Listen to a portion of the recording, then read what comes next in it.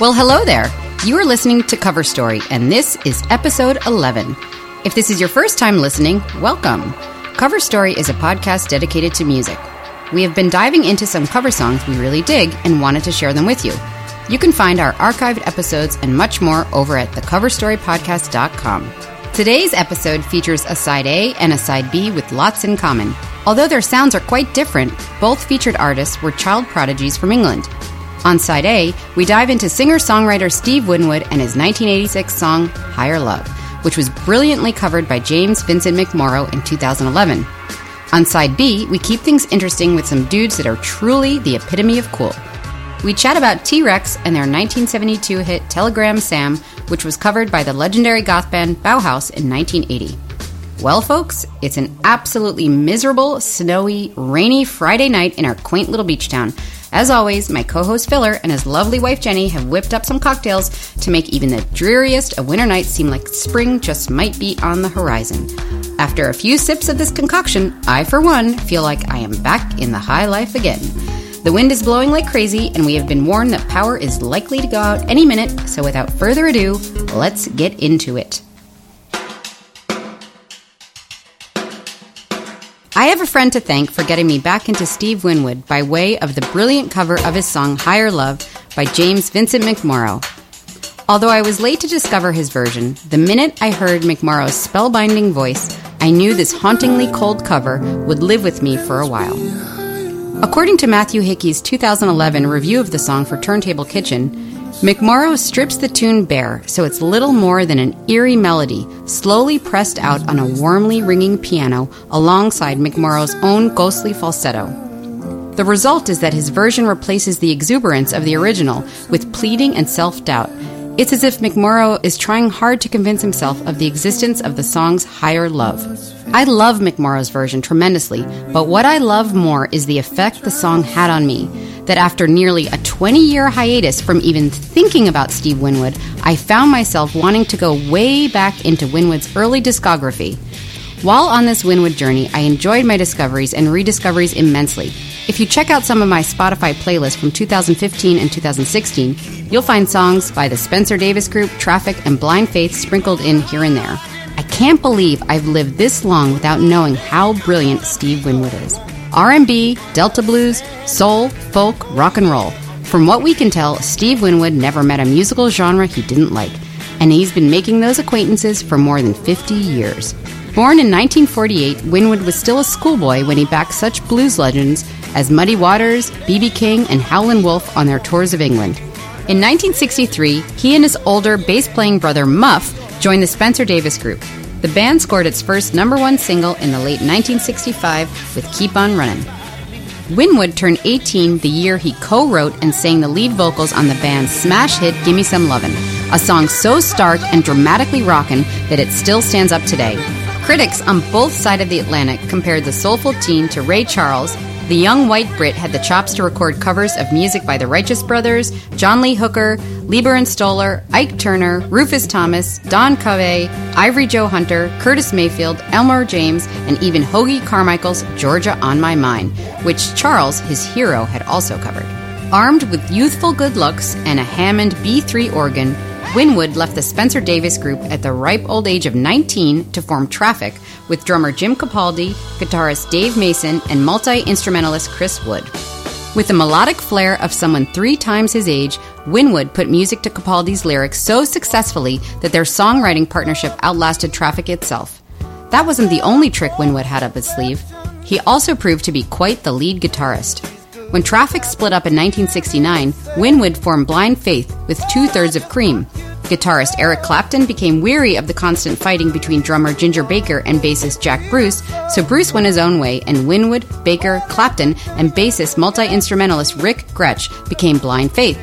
Winwood knew Clapton from playing with him in an early 60s side project called Eric and the Powerhouse. Blind Faith completed only one self-titled album. Its controversial original UK album cover featured a photo of a topless 12-year-old girl that was promptly banned in the United States, and one tour before the band was pulled apart by Clapton's infatuation with Blind Faith's opening act, Delaney and Bonnie. It's probably the only instance in rock history where a lead guitarist leaves his superstar band to join the opening act. But that one album is a classic, featuring a great cover of Buddy Holly's Well All Right, Winwood's Can't Find My Way Home, and Clapton's Presence of the Lord. Times being what they were, it also featured the self-indulgent Ginger Baker song Do What You Like, which rambled on for 15 minutes in all its ragged, hippie glory. When Blind Faith broke up, Winwood reorganized Traffic, and the results were splendid. The band's John Barleycorn Must Die reached number 5 in 1970. The low spark of High-Heeled Boys and Shootout at the Fantasy Factory followed, enough to insinuate Traffic into the minds and hearts of America's youth as one of the elite Brit bands alongside the Beatles and the Stones. After Traffic, Winwood started a new chapter as a hired gun at studio sessions. He loved the freedom of being able to contribute to a recording without having to survive a grinding tour to support it. Ultimately, he was unable to hide his light under a basket for long. Island Records' Chris Blackwell practically dragged Winwood kicking and screaming to the altar of stardom with his self-titled 1977 solo debut, Arc of a Diver, and Talking Back to the Night soon followed. It took 4 years for Winwood's next solo album to arrive, but the critical and commercial success of 1986, Back in the High Life, showed the musician was just as relevant to the second British invasion as he was to the first. 6 studio albums had followed since then, and Winwood released his first ever live album as a solo artist in 2017, called Winwood's Greatest Hits Live. It's a new 2-CD, 4-LP collection sourced from Steve's personal archives of live performances, with a 23-song track list handpicked by Winwood, featuring his best love songs. Greatest Hits Live offers fans a definitive musical portrait of his 5-decade career. In 2009, Winwood reunited with his old friend Clapton for a well-received tour and the obligatory Live at Madison Square Garden CD. When Winwood, who is now 70 by the way, takes the stage these days, he toured with Tom Petty and the Heartbreakers in 2014, his voice is a bit huskier, but his delivery is as soulful as ever. Winwood's youthfully innocent good looks, his disarming manner, and his refusal to wear his stature on his sleeve can make for some surprises. He's a man whose exquisite musicianship, outstanding voice, and expansive musical vision had long set the standard of integrity. His is one of the most extraordinary careers in contemporary pop music. At 70, Winwood has a career that extends over 55 years. Steve Winwood forges ahead, undaunted, continuing to create and perform new and exciting material.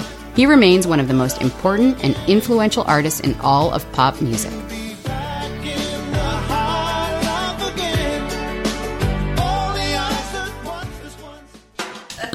Let's hit that. So... my muff! Yeah. Well, so that's where I want to dive in. Oh, my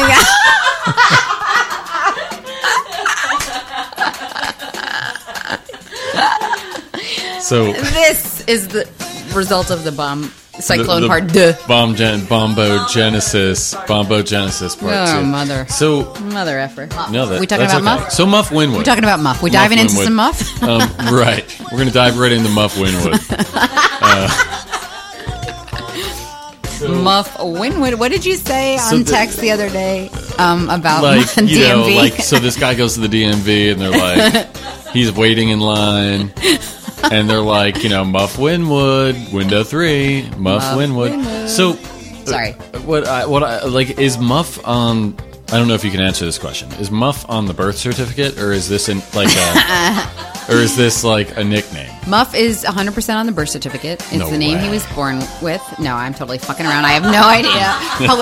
However, I feel like with a name like Muff, you have it, right? Like you have swagger? That's it. Yeah. Muff. Oh, well, yeah, you own it, no doubt. Muff. It's a lot better than like if your name was like Wiener. Yeah. Like Muff, like you're like a muff. It's like, what's your specialty? It's like Muff.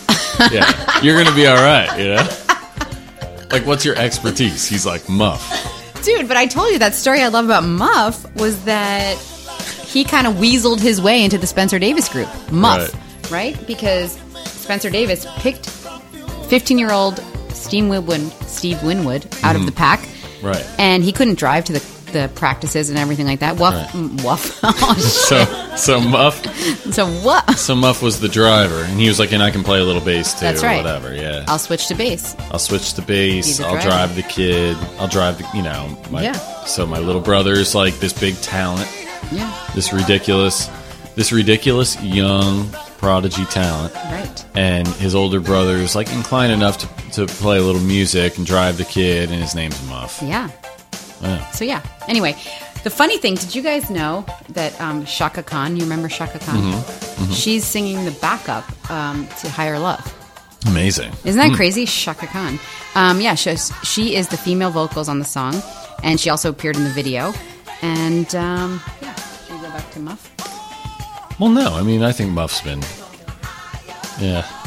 I think we've come real nice one, Jenny. We've waxed enough Muff I think we for waxed. tonight. That's funny. That's funny. But so much innuendo. But Jenny, we were talking about like Valerie, and you know, I have to say, like, I've got to bring up It's Always Sunny in Philadelphia, because, you know, I remember distinctly hearing Valerie when I was actually on a cruise with my family down to like some island or whatever in like 1987. I don't know when Valerie came out, actually, off the top of my head, but it definitely was yacht rock, and I was on a yacht, or I was on a cruise. But then, thanks to another friend of mine who got me into It's Always Sunny, come to find out that Dennis, one of the main characters, is a huge Steve Winwood fan. And that clip that we watched was hilarious with the spin class. That sounds like a pretty good plan. You know what? I'm going to take it one step further and propose that we start working on a muscle that we've been neglecting this entire time. And it's the most important muscle in the entire body. Which muscle? The face. That's a gift for you, Bumblebee. Come on. Enjoy it, Coach Dick and Balls. It makes perfect sense. It's such a brilliant show. It makes perfect sense. It's so funny that they picked Steve Winwood out of everybody, you know, out of every singer, you know. So how do we feel about the Higher Love cover by James Vincent McMorrow, who's this young dude, 35-year-old Irishman, Dubliner. Right. What do we feel about his take? We feel great about it. I feel great about it. I love it. I think What it's did you absolutely say fantastic. it sounded like? You said it sounded like something. Something. Oh, well, Jenny said it sounded like a Tracy Chapman song. Ah. Like, and his voice does sound like Tracy Chapman's voice, or that like, or just like that experience you get by listening to her music. Yeah, it's hard to really strip something back like that and do it well. So, before we started recording, Jenny, we were talking about Gimme Some Lovin', and you didn't know that was a Steve, had no idea. So, to me, that's the most fascinating takeaway about my research, is that he co-wrote this song at 18. He was in the band at 15. You know, they plucked him up, as I said before. And in an interview with Rolling Stone in 1988, he has a quote that I just wanted to read. This interviewer is giving this like very long interview, and the article is called From Mr. Fantasy to Mr. Entertainment. Mr. Fantasy, of course, a reference to the Traffic song Dear Mr. Fantasy. Steve Winwood says, "Gimme Some Lovin' is obviously the bane of my life in some ways, because I've got to do it all the time. But now you actually have a lot more people who have heard Higher Love than Gimme Some Love. Or often people have heard Gimme Some Love and don't know it's me. That happens a lot. They say, why the hell are you covering a Blues Brothers song?" Have you guys seen Big Chill? The Big Chill? Yes. So that was my... No? I don't think I have, no. Filler. You gotta see it. It's so good. Glenn Close. It's like, it's amazing. Cool. It's really good. But they have the best soundtrack, which introduced me to so many good songs, and one of them is Gimme Some Lovin'. It's like that football scene where they're playing football out on the yard in The Big Chill. And it took me years to like wrap my head around the fact that that's Steve Winwood. You know, it's crazy. I had no idea.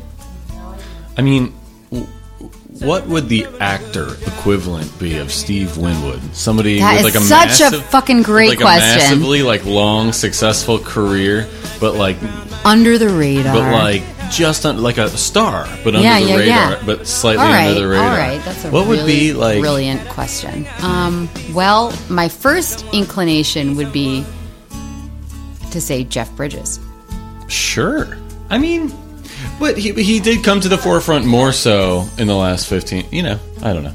Maybe like a rock. No, for a while, Jeff Bridges, but then like post Lebowski. Redford, because No, but Robert he Redford. was a big star for, Yeah, the same. You're The right. same arc But then he was more a producer and director after the after fact. the fact. fact, it really hasn't started anything. It's not a bad call because it's also like parallels very nicely, his peak. Same timeline. Yeah. Like same. Yeah. Yeah. Like The Natural. Just somebody that's been like part of your life, whether you've known it or not, for many decades. Yeah, for 5 decades, 50 years, 55 years, Steve Winwood. A part of your media life, media consumption life. So that's a very interesting question, which I bet if my dad were here, he could answer that, which is, what actor got his debut, his like stardom in 1968? What about Dustin Hoffman? Sure. Well, but Dustin Hoffman has been like a pretty mega star in like a handful of movies. Right, but I'm just saying because he started to Graduate. I think Graduate was like 1968. You know what's so interesting to me too about Steve Winwood is like the way his brain is working to say, okay, I'm in Spencer Davis group, and now I'm going to leave and start Traffic. Right. And then he's in Traffic for a little bit. And then he's like, you know what? I want to like bring in Clapton and do Blind Faith. And then he goes back to Traffic. And then he decides to go out on his own. So to me, that's very interesting about the band dynamic, the dynamic of bands. And it's almost like when, like growing up, when you're cultivating your friendships and you start out with like a certain group and then a couple people, whatever. And then you like eventually like find your people. Right. It's like he kind of did that with music. And sure. I find it so fascinating, the Clapton, Steve Winwood dynamic, just because the two of them, such like megastars, and they call Blind Faith the first, like, what do they call that term for like the rock band, like the Uber supergroup? Thank you very much. Yeah, the Blind Faith was considered the first supergroup when you have these big heavy hitters, coming together. But, yeah, I don't know. It's just interesting to me that like this. It is. And when he first started with Back in the High Life, he's only 40. It's like halfway through his, he's already done so much. Right. He's us. No, his like style of music, when he finally like sort of stumbled upon his like solo style of music, is like really clean and very, very like very refined and a little strange. Like his aesthetic. It is a little strange. Like I know it's. Maybe that's why Dennis from It's Always Sunny likes it so much. Right. It's not quite, it's like clean like Genesis. It's got synthesizers like a lot of other 80s music, but it's... that Peter... But it's slightly different, slightly off. You know that Peter Gabriel song, Salisbury Hill? Yeah, definitely. That's like very similar vibe, right? Yeah, definitely. Right? Dun, dun, dun, dun, dun, dun. Like it has that same vibe. I mean, Genesis is another band where you've got Phil Collins and you've got, it's Phil Collins and Peter Gabriel early. Fascinating. And then Peter Gabriel left. Yeah. And they went from being like a prog band in the 70s to like this very clean 80s pop band. But like Phil Collins could really write a tune. Yeah, he really could. Yeah, he could really write a tune. But it's like, lives in this world of like, I don't know how this happened in the 80s, but of like older looking men that were dressed conservatively, making very clean pop music with very manly voices. Yeah.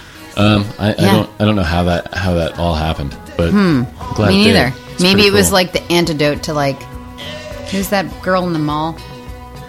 I mean, like that played the mall concerts. What was her name? Tiffany. Maybe. I thought you were going to say maybe it was like the antidote to like the 70s when everything was very like stylized and everybody was very stylized. Well, actually, and everything was very cock out. Like you know cock what? Rockin'. You know what? I'd like to talk about that because what I discovered was that he was so over the touring and being on the road and everything like that, and he was doing drugs and he was really partying, and he ended up having like a near death experience where he had appendicitis. It was something more severe than appendicitis, but it was a result of appendicitis. And he was like, I gotta, chill the fuck out. And he's like, why don't, people always make fun of like 9-to-5 jobs. You know what? I'm going to get a 9-to-5 job and I'm going to enjoy my life. And he moved out to the country in England and he started reinvesting in his life and living like just like a very, regular life, doing a 9-to-5 job. Yeah. And that's where he got like studio work.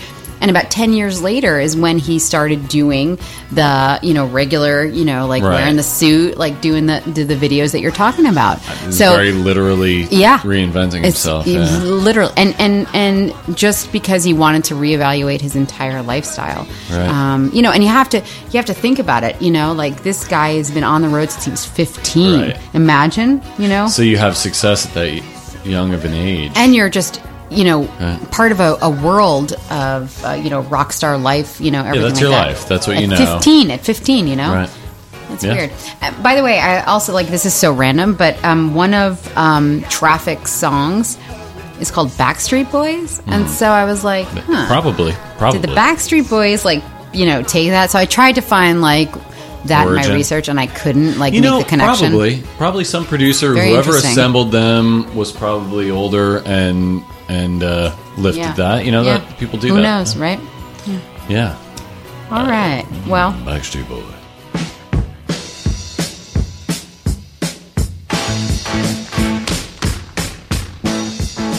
Do you believe in reincarnation? Or perhaps genetic memory, RNA altering DNA, experiences from one's ancestors finding their way down through the chain or up through the evolution of consciousness? Sometimes I do. Sometimes it makes perfect sense, especially when you meet a kid that is so fully his natural self at such a young age, void of experience but so precisely what he is going to be already. Like someone who has lived many lives before and isn't fucking around in this one. Someone who is all nature and very little nurture. Mark Bolan was best known as the lead singer of glam rock band T-Rex. He was a primary pioneer of the glam rock movement of the 1970s. Bolan grew up in Stoke Newington Common in the borough of Hackney, East London. Later moving to Wimbledon, southwest London, he fell in love with the rock and roll of Gene Vincent, Eddie Cochran, and Chuck Berry, and hung around coffee bars in Soho. When Bolan was a pupil at Northwold Primary School, Upper Clapton, he appeared as an extra in an episode of the television show Orlando, dressed as a mod. At the age of 9, he was given his first guitar and began a skiffle band. While at school, he played guitar in Susie and the Hula Hoops, a trio whose vocalist was a 12-year-old Helen Shapiro. During lunch breaks at school, he would play his guitar in the playground to a small audience of friends. At 15, he was expelled from school for bad behavior. Bolan briefly joined a modeling agency to become a John Temple boy, appearing in a clothing catalog for the menswear store. He was a model for the suits in their catalogs, as well as for cardboard cutouts to be displayed in the shop windows. Town magazine featured him as an early example of the mod movement. Tyrannosaurus Rex started out as a psychedelic folk rock acoustic duo playing Bolan's songs, with Steve Took playing assorted hand and kit percussion and occasional bass to Bolan's acoustic guitars and vocals. The original version of Tyrannosaurus Rex released 3 albums and 4 singles, flirting with the charts, reaching as high as number 15 and supported with airplay by Radio 1's legendary DJ John Peel. One of the highlights of this era was when the duo played at the first free Hyde Park concert in 1968. Although the free-spirited, drug-taking Took was fired from the group after their first American tour, they were a force within the hippie underground scene while they lasted. Their music was filled with Bolan's otherworldly poetry. In keeping with his early rock and roll interests, Bolan began bringing amplified guitar lines into the duo's music, buying a white Fender Stratocaster decorated with a paisley teardrop motif. After replacing Took with Mickey Finn, he let the electric influences come forward even further on A Beard of Stars, the final album to be credited to Tyrannosaurus Rex. It closed with the song Elemental Child, featuring a long electric guitar break, a foreshadowing of things to come. In 1979, Bolan and acclaimed producer Tony Visconti oversaw the session for Ride a White Swan, moving him away from predominantly acoustic numbers to a more electric sound. It was the band's first hit, and it changed Bolan's career forever. Soon after, Bolan took to wearing top hats and feather boas on stage, as well as putting drops of glitter on each of his cheekbones. Stories are conflicting about his inspiration for this. Some say it was introduced by his personal assistant, Chalita Secunda, although Bolan told John Pidgeon in a 1974 interview on Radio 1 that he noticed the glitter on his wife's dressing table prior to the photo session and casually dabbed some of it on his face there and then. Other performers and their fans soon took up variations on this idea. The era of glam and glitter rock was born. Glam era also saw the rise of Bolan's friend, David Bowie, whom Bolan had come to know in the underground days. Bolan had played guitar on Bowie's 1970 single, Prettiest Star. Bolan and Bowie also shared the same manager, Tony Howard, and producer, Tony Visconti, but their friendship was also a rivalry, which would continue throughout his career. Bolan followed Ride a White Swan by expanding the group to a quartet with bassist Steve Curry and drummer Bill Legend, cutting a 5-minute single, Hot Love, with a rollicking rhythm, string accents, and an extended sing-along chorus inspired somewhat by Hey Jude. It was number 1 for 6 weeks and quickly followed by Get It On, a grittier, more adult tune that spent 4 weeks in the top spot. The song was renamed Bang a Gong, Get It On, when released in the United States to avoid confusion with another song of the same name. The song reached number 10 in the United States in early 1972, the only top 40 single the band had in America. In November 1971, the band's record label Fly released the Electric Warrior track Jeepster without Bolan's permission. Outraged, Bolan took advantage of the timely lapsing of his Fly record contract and left for EMI, who gave him his own record label, the T-Rex Wax Company. Its bag and label featured an iconic Head & Shoulders image of Bolan. Despite the lack of Bolan's endorsement, Jeepster peaked at number 2 in the UK.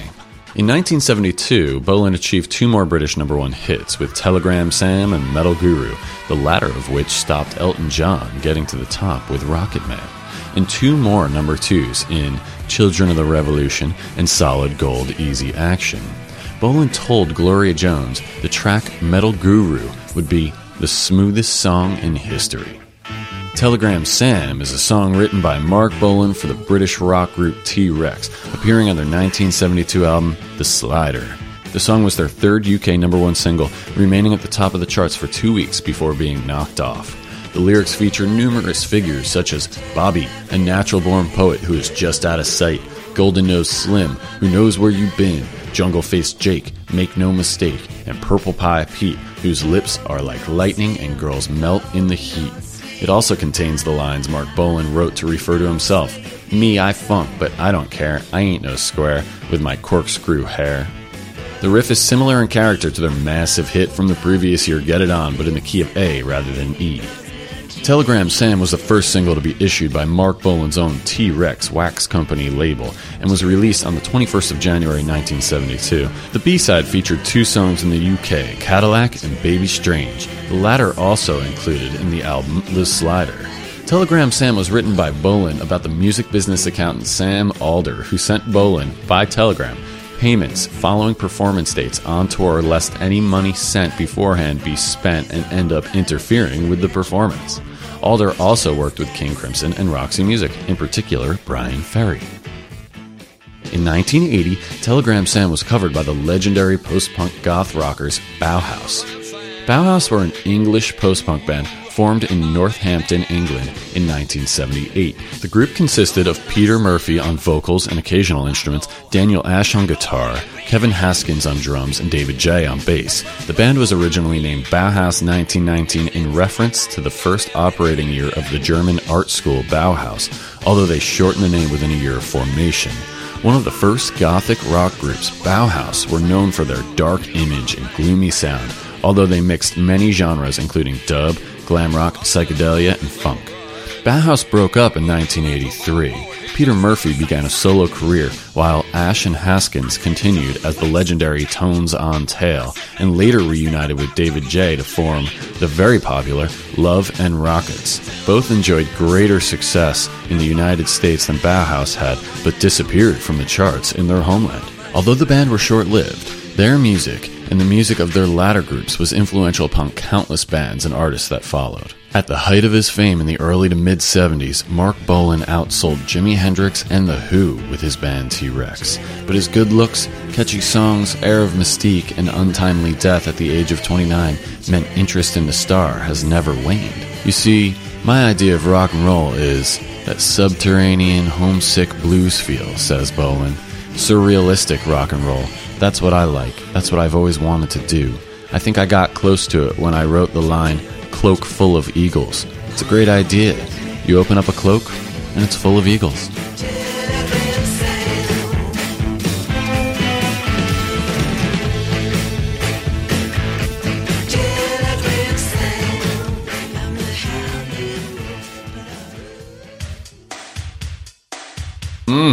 It's a great idea.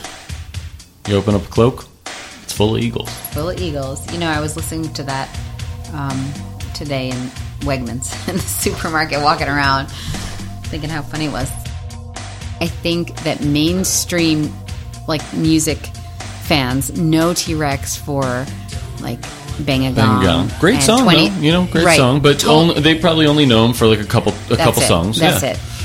But there's so much deeper shit that people should know. And especially... That's a rabbit hole that everybody needs to go down. Because, like, it's the coolest fucking music. That's it. I don't know how to qualify him, but he sounds like he was just a star out of the womb. Like, kind of person. I don't know, like, when he was playing music at a young age, but I think he was just, like, this presence. Just exactly what he was going to be from the minute that young boy was conscious. And you get that vibe from him. Yeah. And I feel like every band that I liked growing up that I really sort of connected with, whether it was Nine Inch Nails, Jane's Addiction, Soundgarden, Guns N' Roses, they all point to the cover band, the cover by Bauhaus that you recommended, like that you talk about. Sorry, it's a pretty legendary cover. Yeah, I didn't spend that much time on it. But the impact that Bauhaus had, Bauhaus was around for 3 years, had a really heavy impact on people. Just because they were doing, like, a really, like, darker gothy brand of post-punk. Yeah. But, like, I mean, it's funny, like, Telegram Sam, though, they almost made poppier in their version than the original. Yeah. Yeah. How did you get into T-Rex? I have no idea. I got into them a little later. Like, I was already into Bowie and having my whole, like, Bowie renaissance. And I don't know. I think I just stumbled across. I always knew, like, the handful of T-Rex songs everybody knew, but I stumbled down a rabbit hole at some point. Maybe I think that it came from as a lot of my taste has been, like, shaped in the last 10 years is like a little phase where I was tending bar in Brooklyn at a place called Rope, and it was this really amazing regulars bar that I worked at for like 4 or 5 years, and it had this incredible jukebox. It had an incredible jukebox, and like people came there for that jukebox, and so that started to inform some of the gaps in my taste. It's funny because I've been a musician since I was a kid. Yeah. But, like, there were some gaps in my taste that actually got, like, I made more creative relationships and learned more about music curating mixes behind a bar for 5 years than I had in my whole life. Yeah. Trying to sound like Frank Zappa before that. Yeah. So it may have just been osmosis behind the bar and putting together things that I thought, like, seeking out music that I thought was, like, super cool, super fucking tasteful, satisfied, like, my audiophile needs, but connected with people still. Yep. And I think that led me to a lot of great music in the vein of, like, T-Rex, for sure. Yeah. Because T-Rex appeals to audiophiles for one reason, and just, like, fans of music for another reason, or just, like, fans of fucking fashion or style. Yeah. Like, just vibe, too. Yeah, just vibe. They had full-on vibe. Right. And, I'm trying to think, like, how I got into T-Rex, and I feel it's like... a good question. I know. It's a really good because, question. like, honestly, like, they just snaked their way. Mark Bolan just snaked his way into my world somehow, and I don't remember how, but that's exactly it's just so cool and understated most of the time, so confident, and it's like laid back way that all of a sudden you don't remember I don't remember how I got into them, but they're all over my world for the last decade. Yeah, totally.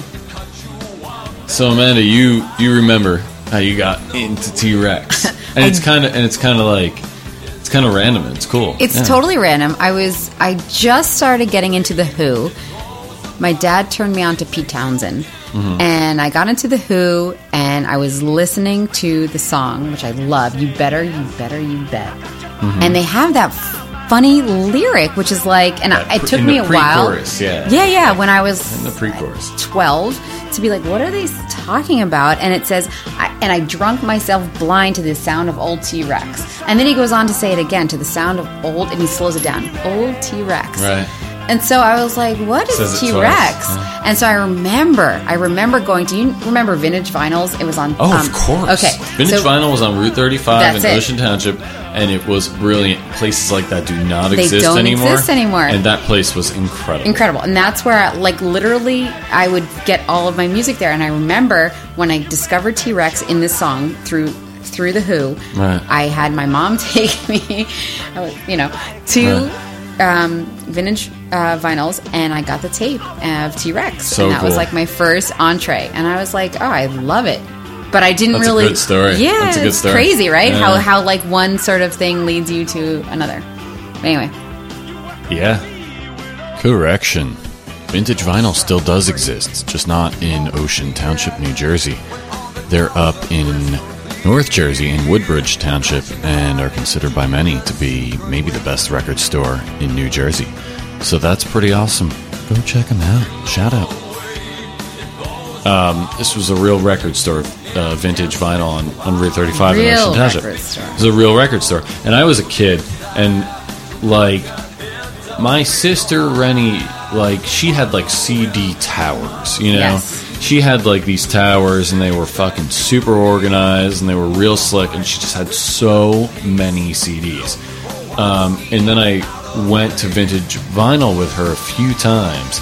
And it was the first time I ever, as a little kid, I thumbed through CD after CD, and it's the first time I ever saw the way things were organized in a real record store. That's interesting. In this a well curated record store will lead you to things that you didn't go in there to buy. Mm-hmm. You went in there with a certain artist on your mind, and you got led to something else by the way it's organized. Right, totally. Right. Or So marketed. Vintage Vinyl had that shit going. Yeah. That was my first experience with that. Mm-hmm. And I obviously I didn't realize that at the time, but in hindsight, definitely was influenced to be led towards cool shit. It's I'm 10 years old, I'm going to look for Green Day. And I bought Dookie. Hey. But and it was good. You know but what? I also bought something way cooler than that I probably didn't get right away, but a week later I got. I understood, you know? What was that? I don't know. Oh, you know. But that's the way music. That's the way That's the way music it buying is. always is for me. Yeah. That my mind is on one thing, I end up in another place. It takes me a minute to get it, and when I do, it's a total revelation. I love it. I love that. That's what I love about it. Yeah. Wait, but so let's talk about Telegram Sam for a little bit. Yeah, let's do it. What's your take on the versions? I think they're totally different. Yeah. I think the original is just like any other insanely cool, I'm gonna walk slow down the street with a lot of attitude, shuffling kind of vibe, like T-Rex track. Mm-hmm. He's somewhere between telling a story and making a character and stream of consciousness. These Mark Bolan lyrics, it's always like that. Yeah. There's things that make it feel like a story, and there's things that make no sense, but he's just a wordsmith. Now, I was reading something about Telegram Sam where basically this is about one of his producers who only communicated to him via Telegram. Oh, so yeah, it's... Did I mix that up? Well, no, it's in the reading. The accountant on his That's team right. that would pay them, that would handle the money, take the payments, and then dole it out. Yeah. He'd make sure to pay them after the show. So if you paid them before the show, They might not play. they might Skip out. they might spend it, and it would on booze and shit, and it would fuck up. I don't know. That was my interpretation. They might party with all their cash but I guess if that interpretation is correct, then it sounds like Mark Bolan is expressing his appreciation for Telegram Sam's Totally. thoughtfulness in that regard. You're looking out, Telegram Sam, you're my main man, you know.